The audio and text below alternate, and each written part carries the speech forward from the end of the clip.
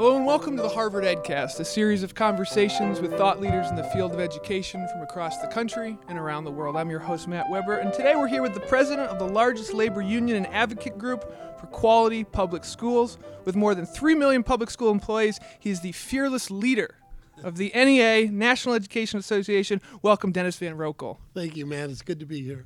Dennis, I guess a good first question is, you here being Harvard, why are you here today? I consider it a real opportunity just to talk about not only what we're doing, but to engage and learn from a whole lot of incredible people about their thoughts about education and what's prominent in their mind, what they hear, what they ask. It's really just the brief time I've been here so far, I've loved it. And you talking both at the Kennedy School and at the Education School. Is it a different talk to those two different constituencies? No, not really. I think regardless, I'm here to talk about education and obviously my organization's role in that.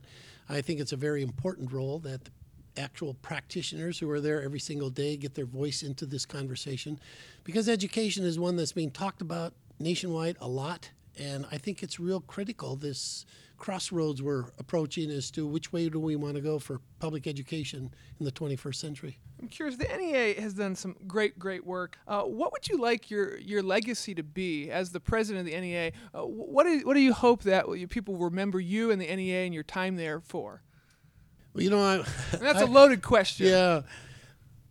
I grew up in a very small town in Iowa, and I decided in 7th grade I was going to be a teacher. And I decided then I'd be a math teacher. And for 23 years, I got to live that dream. So for me, the profession of teaching has always been one that I've looked up to and honored. And in all my time as a president and a leader in the National Education Association, I've really tried to move that agenda. I think right now there's too much deprofessionalization. I think there's too much of blame and finger pointing. And I just want to make sure that when I leave, people remember me as someone who advocated for the people who are there every single day in classrooms all across this country from pre-K to graduate, and what they give to this nation every single day, and I want to be a real voice for that. Will there ever be a time when it seems like in the education reform dialogue, there's always name pointing and people blaming unions and blaming this and blaming that. Is that ever going to end? And what are the best ways to lead that conversation more towards something more productive? Well, one of the things I think that helps is when we get back, instead of arguing over the how questions about activities or tactics, that we come back and we ask some real fundamental questions like, what do you believe the purpose of public education in America is in the 21st century? Much of what we have right now was designed and envisioned back 50 years ago. It was an agrarian society. We needed to educate a few for college. We wanted post-secondary training for a few more, and just basics for all.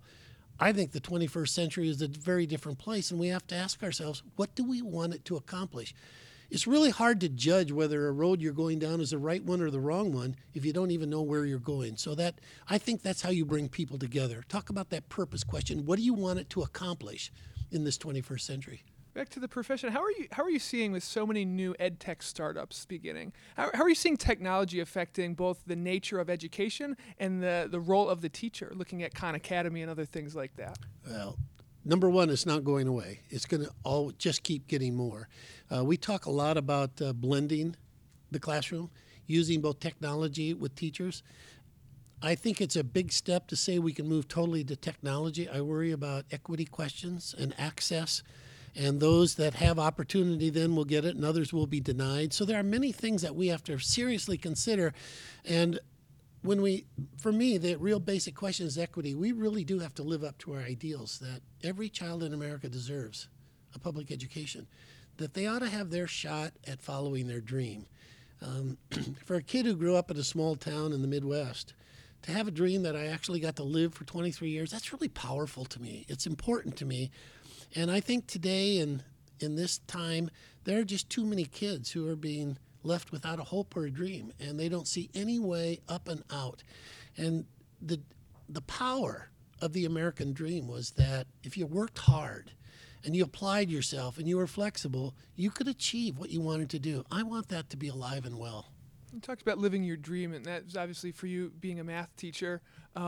What is it that we have to do in our country to make more people leaving college, more of their dream, living their dream, becoming the teacher, in the teaching profession? I think we have to look at the profession itself.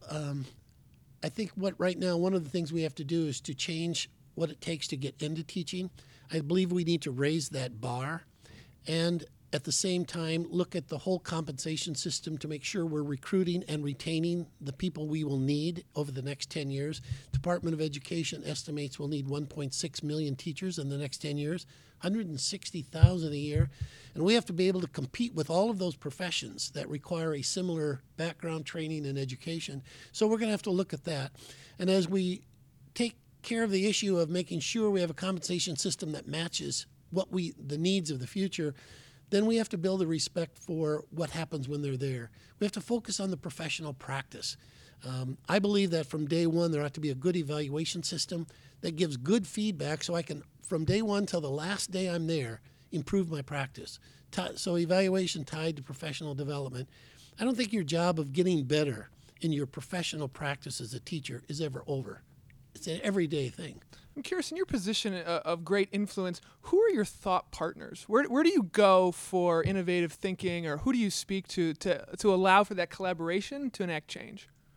One of the things I believe in is that in today's world, too many people only talk to those that agree with them, and it makes your world very small. I've made a real conscious effort to reach out to people that we don't agree with on every issue, but to find that common belief or value stream that we can work together on.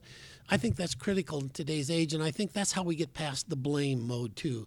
Get people around a table and say, let's work as hard to find something that we agree on, can work together to work as hard on that as we do fighting each other on ideas. That's crazy. Education and our future generation is just way too important to waste our time, energy, and resources by fighting competing ideas rather than taking that time and energy and resources to find something that we all can agree that will work and be right for students. What are your thoughts on the general, in some people's opinion, the negative perception towards teachers' unions in terms of the education reform debate? I mean, is the media not covering everything? Are they skewing? What should be talked about that we're not talking about? I think I hope that what we will do is honestly look at the unions and what are they doing, and they're advocating. The agenda that I'm advocating for NEA is one that's not new for me, and it's not new for NEA, but to really advocate for, first of all, the new generation of professionals coming in. Secondly, really looking at building the profession and the professional practice. I think we've always been about that. We've been too slow in action, I think. We didn't lead, and we're going to change that. We have to do more in leading to what's right instead of only pointing fingers at what's wrong. And that's our responsibility, just as it is with every other part of the system. You can't solve the problems of a system unless you take the people who are in it and work together. I'm a strong believer in collaboration. Every place I've seen where there's been real success, it's when people can sit down. In the case of K-12, it's management, the school board, and the employees in their union to say, what are we going to do together to change what's happening to kids? And in the bigger system of public education, policymakers, people who work in that system, they all have to sit down together. I think I just saw right before I came over here that NEA's Twitter stream that is Kelly Ripa going to be honoring some teachers on her show at some point. I mean, what are you most excited about in terms of what the NEA is doing in terms of innovative ways to recognize teachers moving forward? Well, I just did my own little recording. Parents Magazine is also doing one where they're videotaping people and in a brief time talk about the teacher you remember, the one that made a difference in your life. I think that really helps because everyone in America has that name in their head. If you ask anyone, name the one person that you had as a teacher that made a difference. They all have one. And I think by putting that out, we kind of change the perception of the profession. We honor more about that process of education and what it can lead to. Last question, and probably the most important question. 23 years as a math teacher. How did you get your students to memorize the quadratic equation? Not only did I ask them to memorize it, I wanted them to be able to develop the quadratic by completing the square. So that was good. I think one of the things that helped me in my role as president of NEA was being a math teacher. It's pretty hard to get students motivated right after lunch in a math class. So I use all of those same techniques in getting people excited about education in the future. And the NEA is definitely going to be part of that. Mr. Roekel, thank you so much for appearing on the EdCast, and good luck the rest of your day on this beautiful day at Harvard. Thank you, Matt. This has been the Harvard EdCast, a production of the Harvard Graduate School of Education. I'm your host, Matt Weber. Thank you kindly for listening.